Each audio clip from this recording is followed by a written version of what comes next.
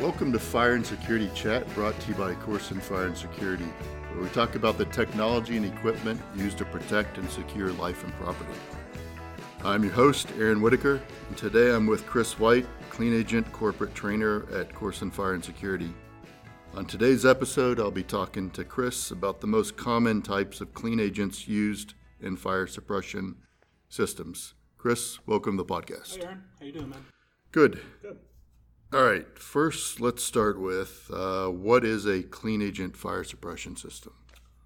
So a actual clean agent fire suppression system that meets the NFPA 2001 standard that they all have to fall under in the SNAP program. Basically, all the agents addressed in that standard have to be electrically non-conducting and leave no residue upon evaporation. That is the actual definition of a clean agent fire suppression system. Okay. How does it suppress the fire? So there's with the clean agents, there's two primary type of agents. You have what everybody calls the chemical agents, which more likely will be FM200 or FE227EA. Your Novak 1230, depending on manufacturer, you may see it trademark name as Sapphire or Cinerex or just Novak. It's actually known in the standard as FK5-1-12. And then you have your inert gases, which there's, pretty much three primary ones.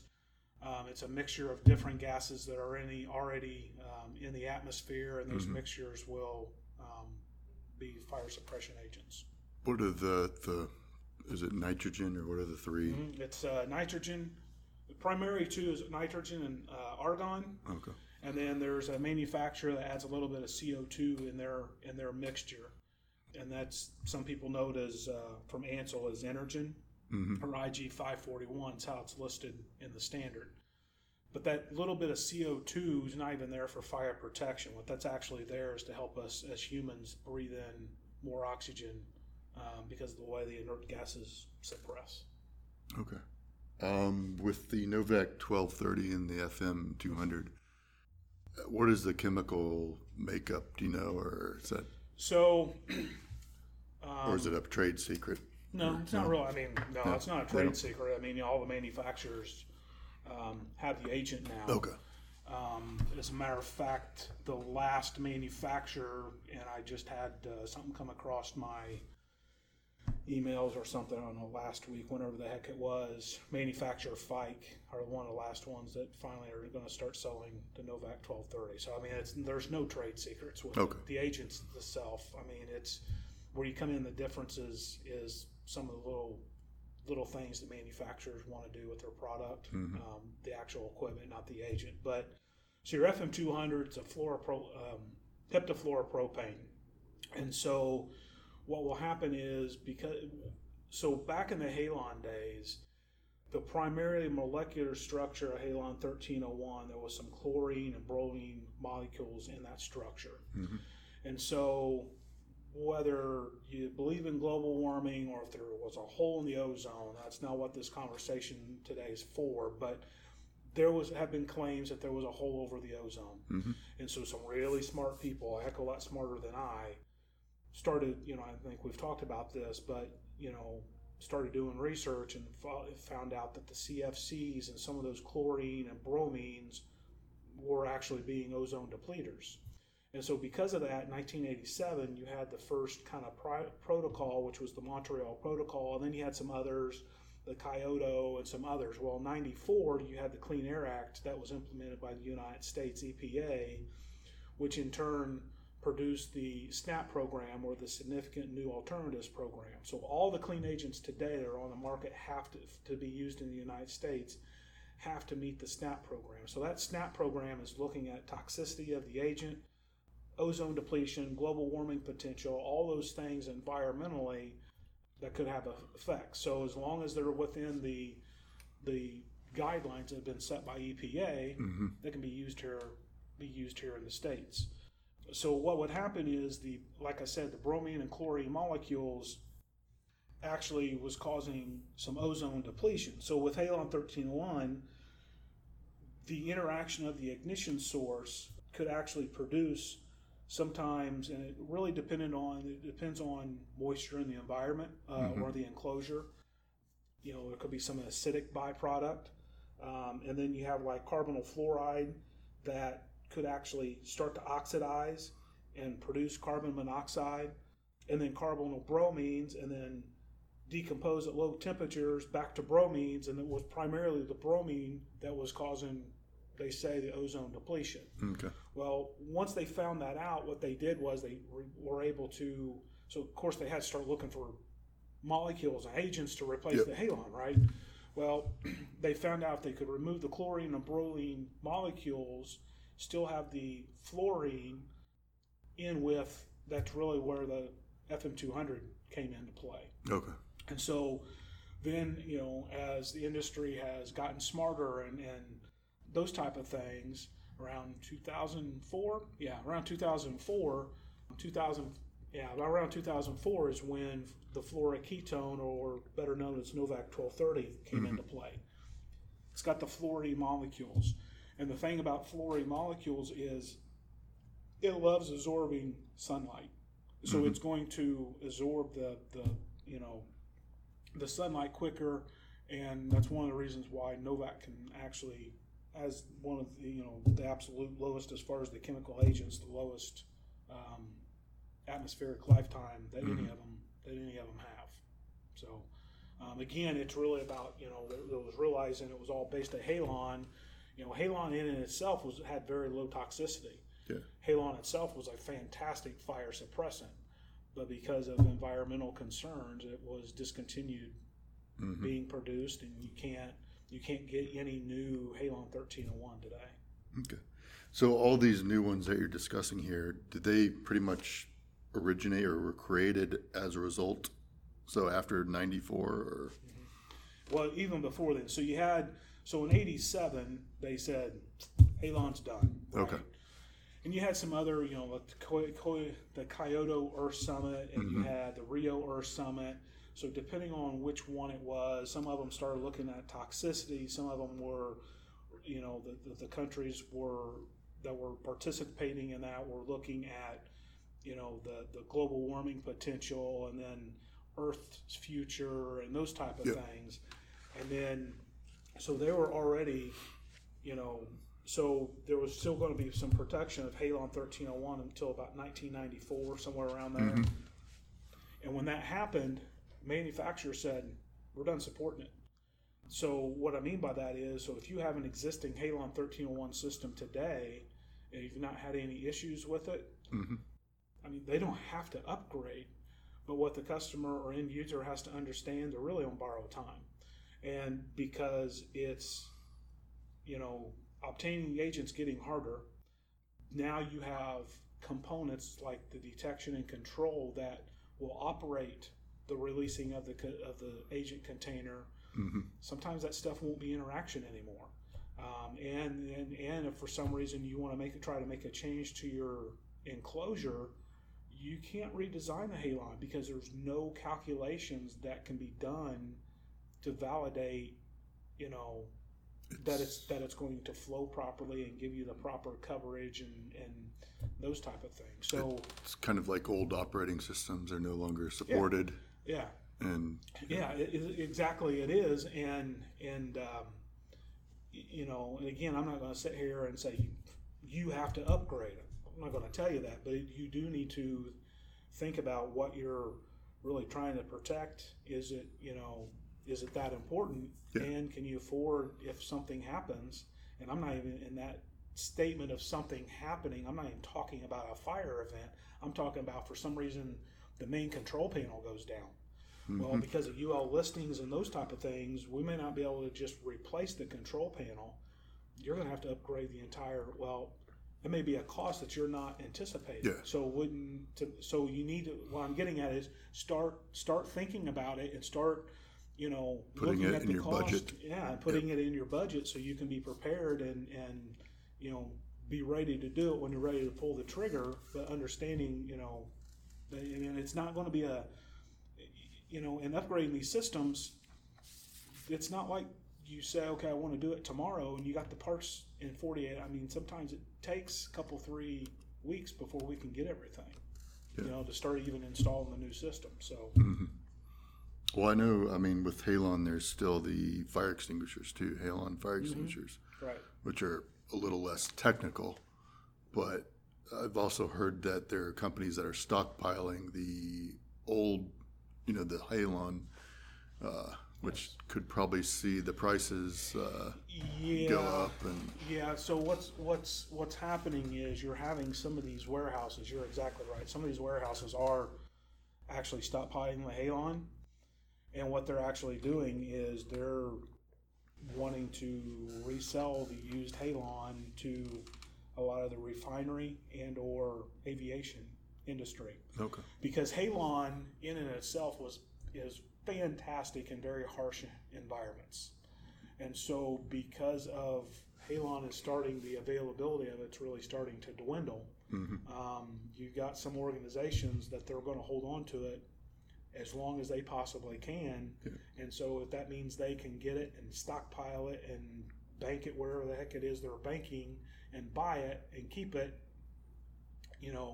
that's what they're going to do. Yeah. And then they have their own reserve and they don't have to, revamp the entire system, or because some of those, especially aviation, when it comes to military and those type of things, you can't necessarily have the system down. So it's kind of mission critical, if you will.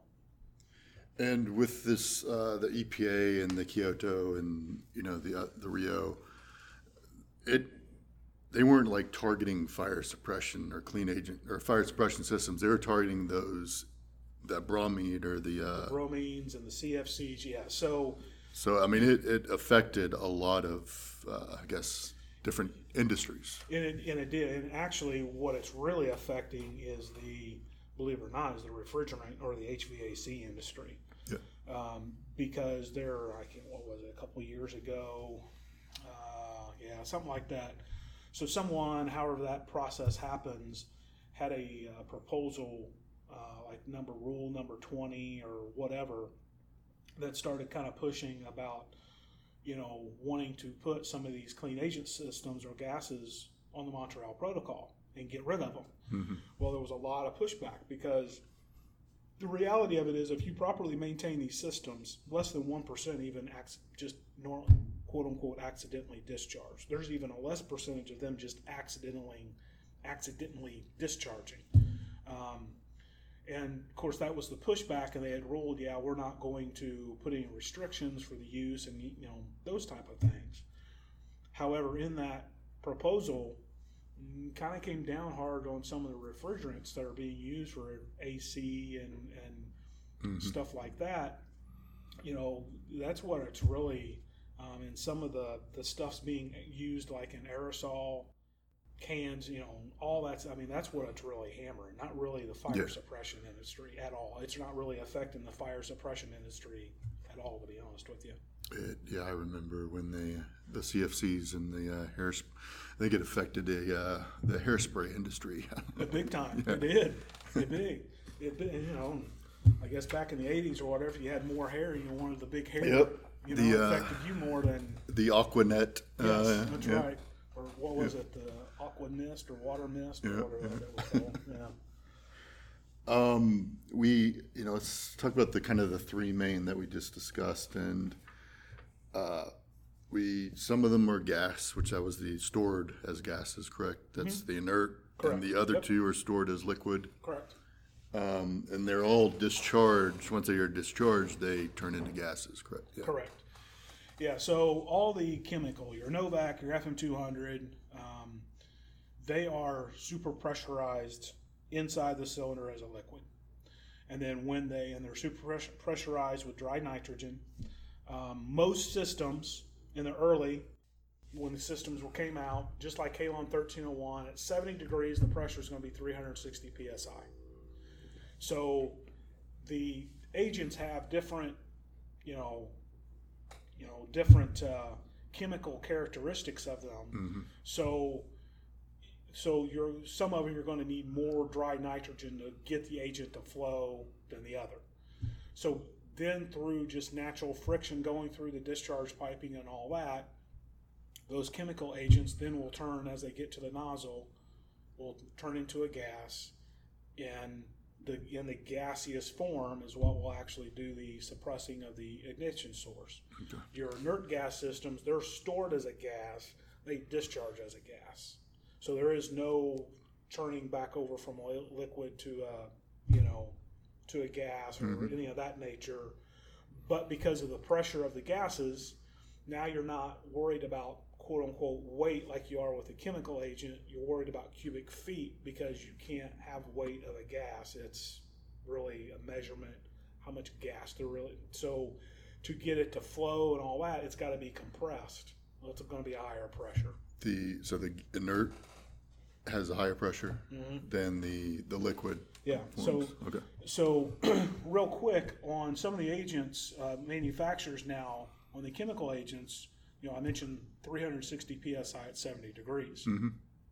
They now have what they're calling 500 psi systems. And the reason why they're having the 500 psi systems is because with your chemical agents, I guess let me try to explain it. So because of the way the chemical agents flow, you have a box that you have to be in for proper flowing of those chemical agents. It doesn't matter if it's Halon, doesn't matter if it's FM200 or Novak. From the time the valve is told to open up and discharge, you have to discharge all that contents within 10 seconds. Okay. Doesn't matter if it's a little bitty at 10 pounds or you've got 957 pounds. It does not matter. You have to get those tanks emptied within 10 seconds. And the reason being is you want to ensure that you are turning from the compressed liquid into the gas form to have the proper design concentration in whatever enclosure you're protecting. Okay. Well, what they found was you had a 30-foot rule. So from the discharge outlet to the furthest of the agent, the discharge outlet from the furthest or from the cylinder to the furthest nozzle couldn't exceed 30 feet. So those cylinders have to be fairly close, and normally they're within the enclosure in itself, but they have to be fairly close to whatever they're protecting. These are the liquid ones. These are the chemical. These are your FM200, your Halon, your Novak. Well, they've been doing a lot of testing, and so they are now releasing what they're calling the 500 psi. So yes, the pressure is a little bit higher. You're still going to have your same amount of agent. You're dry, pressurized with dry nitrogen. Your pressure now is 500. Well, now you can be further away. It gives you a little bit more flexibility on the design, and it widens that box, if you will. With the inert gases, because at 70 degrees, for an example, 150 bar cylinder, you're at 2,175 pounds of pressure per a cylinder. Now, obviously, you don't have that much pressure coming out of the nozzle. You're around 100 pounds coming out of the nozzle if it's properly designed. But because of the pressure, you in some instances could be 300 feet away from the protected enclosure. Okay. So you could have, this room that we're in, we could have the cylinders located 300 feet away in a total different storage room, and it's out of sight, out of mind, and those type of things. So, and you do have, but because of that, trying to eliminate the number of cylinders sometimes for inert gases, the manufacturers are now going to 300 bar.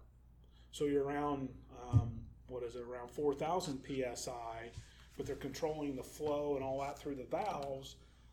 Bigger cylinder, a little bit bigger cylinders, but again, you don't have to have as many, but now you can be even a little bit further away because of the pressure. So they're trying to open that box up a little bit, some of the design criteria that goes into some of these systems.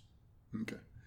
I wanted to, and you kind of talked about the different size cylinders and bigger. For, let's just say, a typical 10 by 10 room, the sizes of the cylinders, is the inert smaller or bigger than like the FM or Novak? So the rule of thumb was generally it would take, I think it was based off like 100 pounds of Halon, something like that, was 7 to 1, 7 inert cylinders to 1 Halon 1301 cylinder. So what you have to think about is most of your, and this is based off the 150 bar type cylinder, most of them will take about 1 to 2 square foot of area. Okay. So if for some reason you had 5 inert gas cylinders, or that's what you needed for proper protection, you're probably taking up about 7 foot of space because of where of the cylinders taking up that area. So you'll have some individuals that our space is limited in our computer room. Well, that's okay, because like I said, you can be further away with the inert gases. So it could be in some mechanical room, 100 feet down the hallway, make service a little bit more cumbersome, but it can be done so you're not having to take up that space inside your room. So, again, it's, with your chemical agents, it really varies depending on manufacturer and how many pounds you have. But generally they're not taking up no more than, the biggest cylinders are normally no more than maybe 24 to 36 inches in circumference. So it takes up a little bit of space, but it's not like going to just totally. So when space is limited, you would probably go for the Novak or FM over the inert. If space is limited, if storage space is limited, that may be if you're wanting to have a clean agent, you may need to be looking at your chemical, because you're not going to have to, take up as much room, because you may only have 1 cylinder instead of 4 or 5, whatever, with the inert. If it's not a concern, then, it's, you may just want to stick with the inert or whatever. Which we're kind of getting into that. What is considered when choosing the correct clean agent? We talked about space, but is there other factors? Return on your investment is going to need better, number one. And what I mean by that is, and it's easy for me, or being an employee of Corson Fire and Security, if you will, say cost should never be an option. I get it. Yeah, it's going to be. I call it the head end, the actual installation. A lot of times installing an inert gas system may be more expensive than a regular chemical agent, but you also have to look at serviceability and some of the things that go into that. And so to answer your question, you got to look at, probably number one on everybody's list is cost. You also now have to look at, what are we really wanting to protect? What is the return on our investment? Because these systems, and I've said it before in some videos and some other podcasts, and if you come to one of my HJ presentations or my class, I'll get on my soapbox and say the same thing. You have to understand the pros and cons and exactly what you're wanting to protect, and that these systems are assets. So again, at the end of the day, if you're, for an example, wanting to protect your server room, you need to understand the pros and cons of the system, but you also need to know what you're really wanting to protect. And I'm not just talking about the equipment and the production of your employees. At the end of the day, can you put a cost on the lost revenue with not being able to produce? And can you also know the ramifications of the negative impact it may have outside of your facility? Because you going down could impact somebody else's business, because they're dependent on whatever widgets or whatever it is that you're producing, or what it may come to a point where it's impacting him. So it can have an actual ripple effect. And so sometimes those intangible costs, you can't put it, you don't know really what it is. Again, I don't care if it's fire alarm, sprinkler, a restaurant system, a CO2, clean air, it doesn't matter. Even card access or security. Yes, you're putting money in to have them properly maintained, but at the end of the day, these systems, no matter what it is, these systems are assets.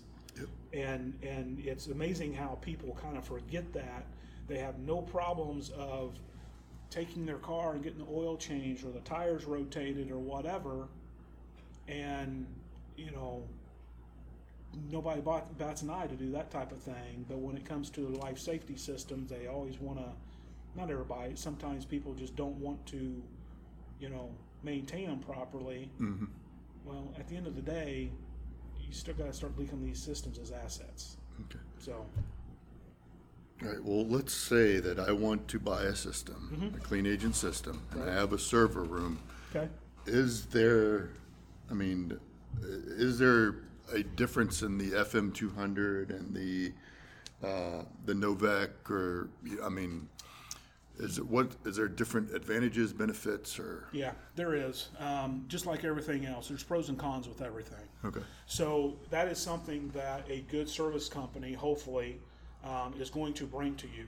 Here's the Joe customer. Here's the pros and cons. Mm-hmm. Here's the cons or the pros, and at the end of the day, the end user, the customer, has to make that decision on what they want and understand what they're getting.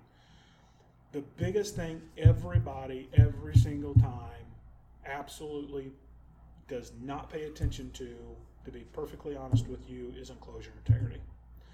Because we have this server room, and I've said it this time and time again, people will have these server rooms, and you'll have these companies come in and throw a system in, and the room was never, ever designed to retain the agent at all. Well, you're really, to be honest with you, you're really wasting your money.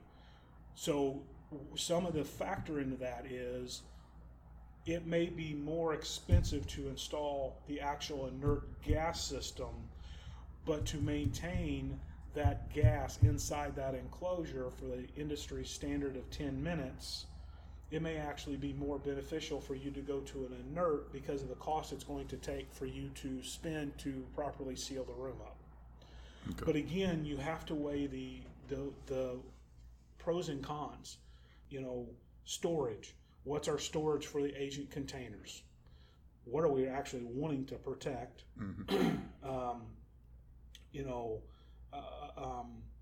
The cost of maintaining the system, as far as the required semi-annual inspections and maintenance and those type of things. And then on top of that, you really need to do yourself a favor and really research, especially if you're getting different bids from different service companies. Research on your own the manufacturer that they're presenting to you. Okay. And the reason I say that is just because this service company may come in and say, this is what we're, proposing to you. There may be all sort in this manufacturer. It's no different. It's kind of like going and buying a car. Do your due diligence, because at the end of the day, whatever you decide to purchase, that's what you're going to have to. It's what you're going to have to live with. Mm-hmm. So don't be afraid. Don't be afraid to ask those hard questions to whoever's giving you the proposal, because it's going to be your system. Make sure that you're happy with it and you understand exactly how it functions. Probably to really answer the question, it's kind of a broad. There's pros and cons.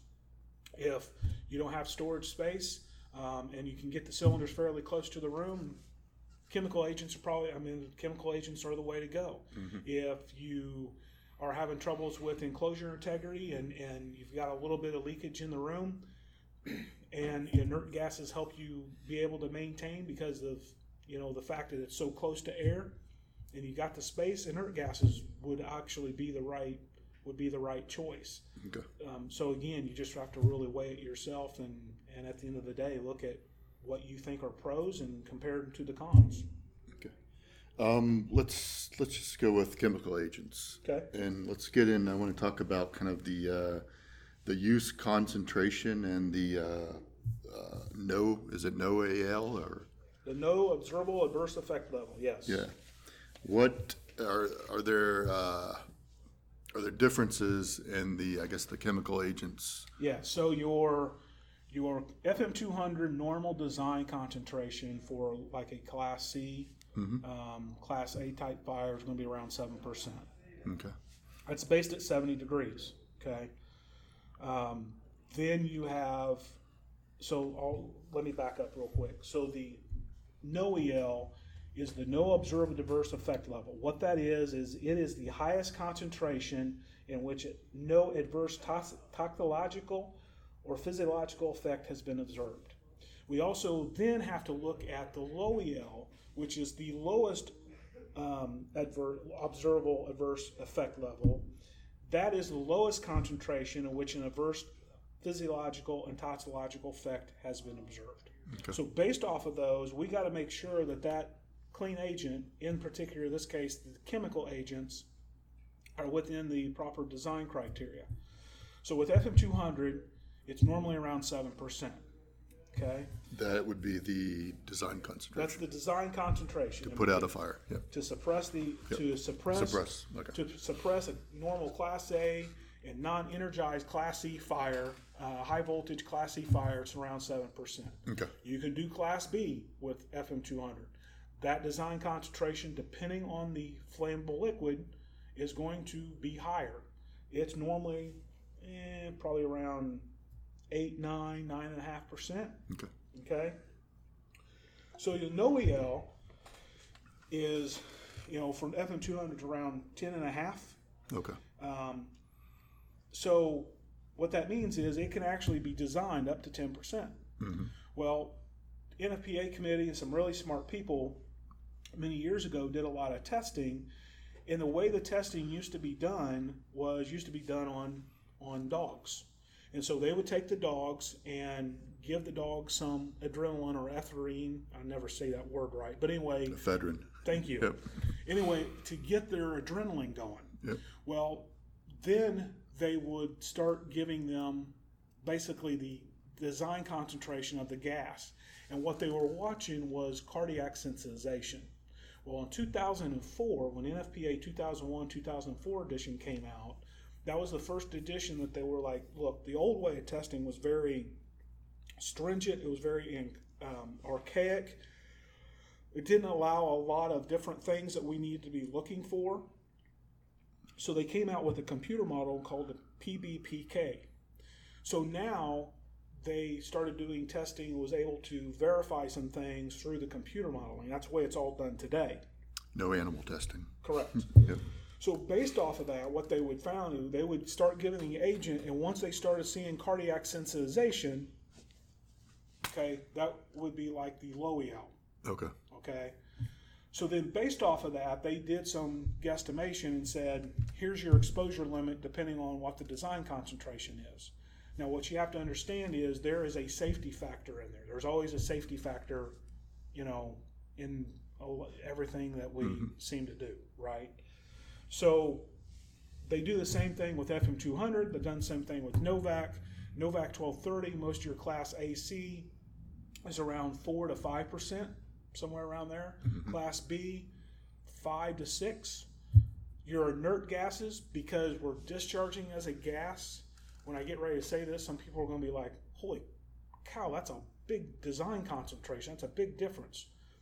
The reason being is because your chemical agents absorb the heat. In most cases, the suppressing of the ignition source is the chemical agents are absorbing the heat faster than the fire can produce. Okay. Because of that, there is some byproduct that's being produced, but it really depends on the heat of the ignition source, depending on how much hydrogen fluoride from that chemical. The agents themselves, in the proper design concentrations, have been deemed safe. And I'll circle back around to that here in a minute. But with the inert gases, we're starting out on a normal Class A or C around 34%. Okay.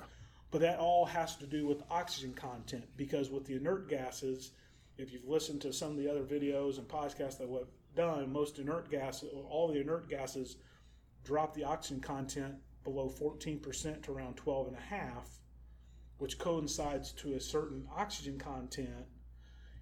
We as humans can still breathe, and our body will naturally want to breathe in deeper. Well, because there's no quote unquote chemical reaction, you don't have the byproduct that you could from the chemical agents. Okay. So they've done all this testing and have said, okay, you, depending on the design concentration, you are allowed to this long of the exposure limit, depending on what agent it is. But at the design safety, the normal, for example, FM200 7%, your Novak 4.5 to 5%, your inert gas is around 34 to 38. They have found most humans have no effect from the agent in itself at that design criteria. Okay. So if we had 1,000 cubic foot room and we were doing FM200, we would need, at 7%, we need about 70 pounds of agent. Okay. Now, but with that being said, all of us as humans have different physiology. We're all different. Yep. Some of us have, unfortunately, maybe a breathing, maybe we have a heart, maybe we don't even realize it. We have, some have, diabetes, some have, whatever, yep. right? Yep. Well, the reason I bring that up is I had a situation a few years ago where I did training for a customer on their FM200 system. And I want to tell this story real quick so, the listeners kind of have an understanding. This system was properly designed. It was protecting a kind of a control room type environment. Did the training without going into all the other details. They ended up, a couple of days after I did all the training, they had an unwanted discharge because somebody had actually burnt some popcorn and did not go through the process properly and accidentally dumped the system. Okay. There was a lady in there as they were trying to keep the other individual from accidentally discharging the system. That was, at that point in time, probably in her early 60s. So the system discharged on them. And when she was trying to get out of the room, she started complaining that, she was generally not feeling very good. Her heart rate was high, and that type of thing. Well, she did not realize until, and about 15 minutes later, after she was out in some fresh air, she was back to feeling fine. Nobody else, there was 4 other people in the room, nobody else had any effects from being exposed to the system discharging accidentally on them.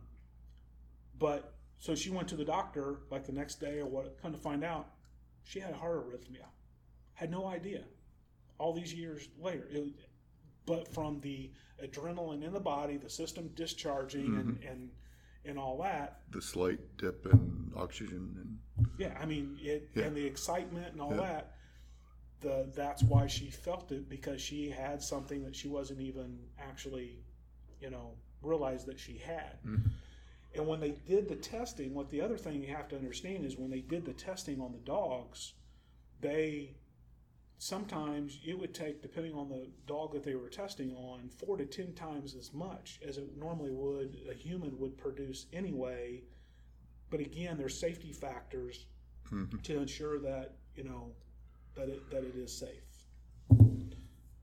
So the NOEL, the no observable adverse effects level, and then there's a design concentration. The safety margin, is that the difference between the design concentration, NOEL, or is that low EL? It's the NOEL. Okay.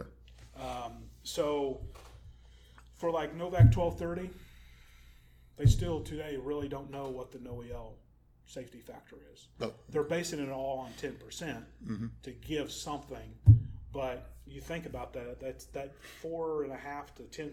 That's a huge safety factor that goes into play, that you can use the Novak 1230 in a lot of different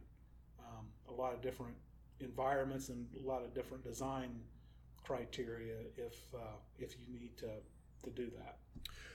Yeah, well, the reason why I'm asking is like with design concentrations, when we go in and design a system, do we try to go a tad higher than the design, or we try to hit the design concentration? We try to hit the design concentration. Okay. Now sometimes, so for an example, we were, so customer says, I want this FM200 system. That's what I want. Give me a cost. We're going to measure out the length, width, height, get the cubic volume. We're going to get some other information on the room. We're going to go in, we're going to put that information into what we call flow calculation. And that flow calculation is going to base how many pounds of agent primarily off the cubic volume, but it's going to take into effect the pipe run, the pipe size, elbows, tees, nozzle code. There's a lot of other things that get all in there, and it's going to spit out and say, you need 78 pounds. You were shooting for 76, but you're going to have 78. And I'm just using it as an example. So you were shooting for 7%, and it may come back and say, based on this information you put in, you're at 7.2. Okay. Because we're under the NOAA. It doesn't. Okay. There's no effect there. I mean, it's so again, you're shooting for it, but you're not always going to nail it exactly. Mm-hmm. And then so in a proper design, they're going to want to add a little bit of flexibility into the design as far as the piping anyway, mm-hmm. because there may be things that was not unforeseen above the ceiling, or the way the wall's made, whatever, that may cause the installer to have to make some changes in the pipe run and those type of things. So you always have kind of that margin for you to be able to make a little bit of changes if need be on the install. Okay. Let's talk about environmental concerns with the clean agents. Okay. Does any of them have ozone depletion potential? None of the Halon 1301, as far as clean agents, is the only one that has the ozone depletion. None of the others have ozone depleters. I mean, they're claimed to be non-ozone depleting. Okay, mm-hmm. but however, FM200, Novak, and a couple of your other chemical agents, they absolutely do have a atmospheric lifetime. Okay. So FM200 has a global warming potential of 0, but its atmospheric lifetime is around 32.6. It depends on which documentation you read. Mm-hmm. Basically 32 to about 34, 36 years before it will start breaking down in the Earth's atmosphere. Okay? Novak 1230, it has an atmospheric lifetime of 5 days. Oh, well, okay. The reason why it breaks down so much quicker is because it's a fluoroketone. Fluoroketone love sunlight. They love absorbing. It loves absorbing that sunlight. Mm-hmm. The absolute, probably the best example of that, and you can get on YouTube and just search Novak 1230. You'll find the video of a little candle in a beaker. Somebody's got the liquid Novak 1230, and they'll start pouring, not the liquid, just the vapor. And so you'll see that flame, and what you'll happen to see is you'll see that flame basically grow, and it looks like it's like reaching out to mm-hmm. the Novak 1230 that's in the other container. It's the vapor of the Novak 1230 absorbing the heat faster than that little flame, and that's why it's absorbing it so quick. So it only lasts 5 days. Okay. There is no atmospheric lifetime or ozone depletion or whatever in the inert gases. They're already in the atmosphere to begin with. Yep. All right. I want to just hit on those 3 things. Mm-hmm. The global warming, explain that. What does that mean? So they base global warming on pounds of CO2 compared to in the atmosphere, and that's how they base the agents. So they look at it and say, okay, for like 1 pound of CO2, how long is it taking, and they take in the ultraviolet rays and the absorption and all these other factors. Basically, it's photosynthesis of what they're looking at. Okay. And then they, based off of that criteria, they look at how long is it taking for it to start breaking down. Like at Halon 1301, it takes like 68 years before it starts breaking down. And because of it, it had a global warming potential basically of like 12, if you will. I mean, it was not good for the environment. Okay. So, but the others don't have a global warming potential, if you will. I mean, it's really atmospheric lifetime. So, I mean, that's really how they're basing it off of, is how many, based off CO2 in the atmosphere, and the heat absorption and the photosynthesis and how long it's taking to break down and all that stuff is depending on the global warming potential and all that for the agents. Okay. And the other one, ozone depletion potential, that's kind of the idea of whether it's tearing a hole or in the ozone. Right. Yeah. Which so the old one, Halon, would. It was. So actually your global warming potential in particular for Halon is actually 1. Okay, and it's based off of CO2. There is no global warming potential for FM200, Novak, or like a Caro, or like I said, the inert gases. Okay. And that's why, and because of that, because of the toxicity and the other criteria that the EPA has specified in the SNAP program, all those agents fall under that protocol, no ozone depletion. Mm-hmm. And so because there's no ozone depletion, they can be used in the industry. Okay.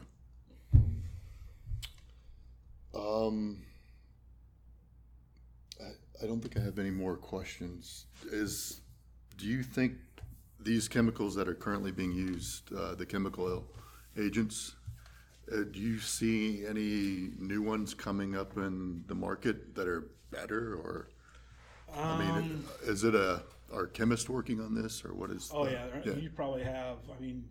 Because there was a point in time when FM200 ended up the molecular structure of the actual FM200 to make that agent as the replacement. There was a lot of there ain't going to be anything else that's going to replace the Halon. This is that was it. And then all of a sudden we had HFC 125 and we had Novak in 2004. Okay. So I'm sure somebody is probably working on something. There's some other. So back in February, I went to the FSSA conference, and it's the Fire Suppression Systems Association conference. Mm-hmm. And there had been talk that there's been some people that have been looking at trying to take compressed dry liquid nitrogen and run it through some regulators and those type of thing, to use it as a clean agent. Mm-hmm. Well, the reality of it is that whole entire process is really, really expensive. So it was like, probably, but you never say never, no. right? One of the other bigger ones. Not attainable right now. No, it's not. Was it? I would assume that it was a much better suppression than these other chemical ones, possibly. I don't think they ever got to that point because of the cost of trying to turn it from liquid into gas and all that whole process. I would assume. The other one right now that's a big one is a lot of people are wanting to look at water mist. Mm-hmm. And again, it goes back to our original conversation today about pros and cons, right?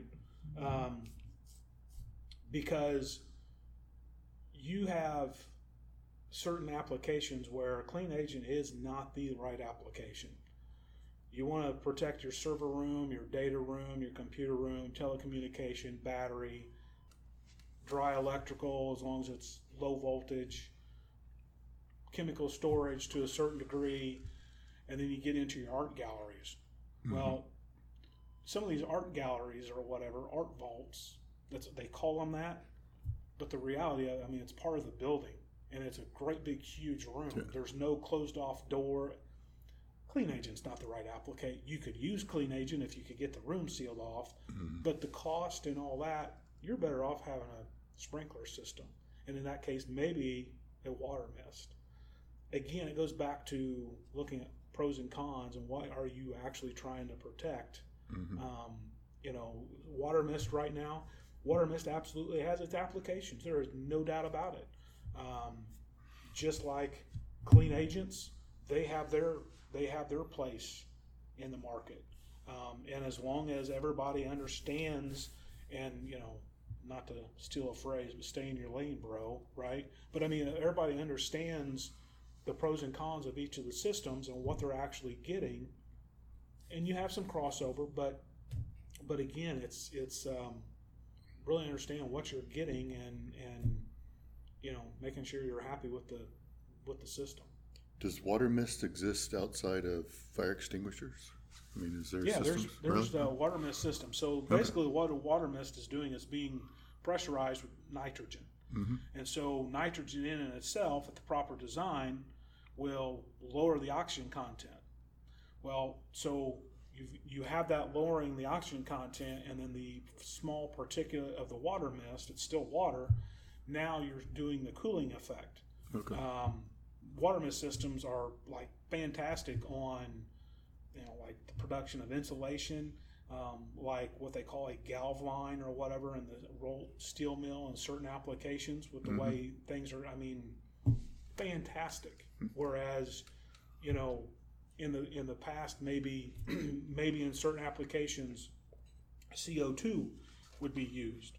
Well, CO2 is a fantastic fire suppression agent, but it's not life safety. Yep. So so if a customer can look at it from that standpoint and say, look, we can use a water mist, and it's going to be a lot safer because we don't have to worry, for an example, of CO2 drifting into other areas or whatever. Maybe that's really the option they need to go with. Again, it's understanding what you're trying to do and all the things that go into purchasing those systems. All right, cool. I'll have to do more research. I didn't know there was water mist systems. Mm-hmm. Yep. Learn something new every day. All right. Thank you, Chris. You're very welcome. Thank you. Joining me today. If you have any more questions about Clean Agent fire suppression systems, you can contact your local Corson Fire and Security branch or contact us online at corson.com. Thanks, everybody, for joining us, and see you later. See ya. If you liked today's episode, we encourage you to subscribe to the podcast and rate us on iTunes. You can also find our podcast on Spotify, Pocket Cast, Google Podcast, and other popular podcast players. Search for Corson Fire and Security Chat to find it. Thanks once again for listening, and I will see you next week for our next episode of the Corson Fire and Security Chat podcast. Have a great day, everybody. Bye. The information in this podcast is for informational purposes only. It is believed to be reliable, but Corson Fire and Security assumes no responsibility or liability for any errors or omissions in the content of this podcast. It does not constitute professional advice. The listener of this podcast is responsible for verifying the information's accuracy from all available sources, including the product manufacturer. The authority having jurisdiction should be contacted for code interpretations.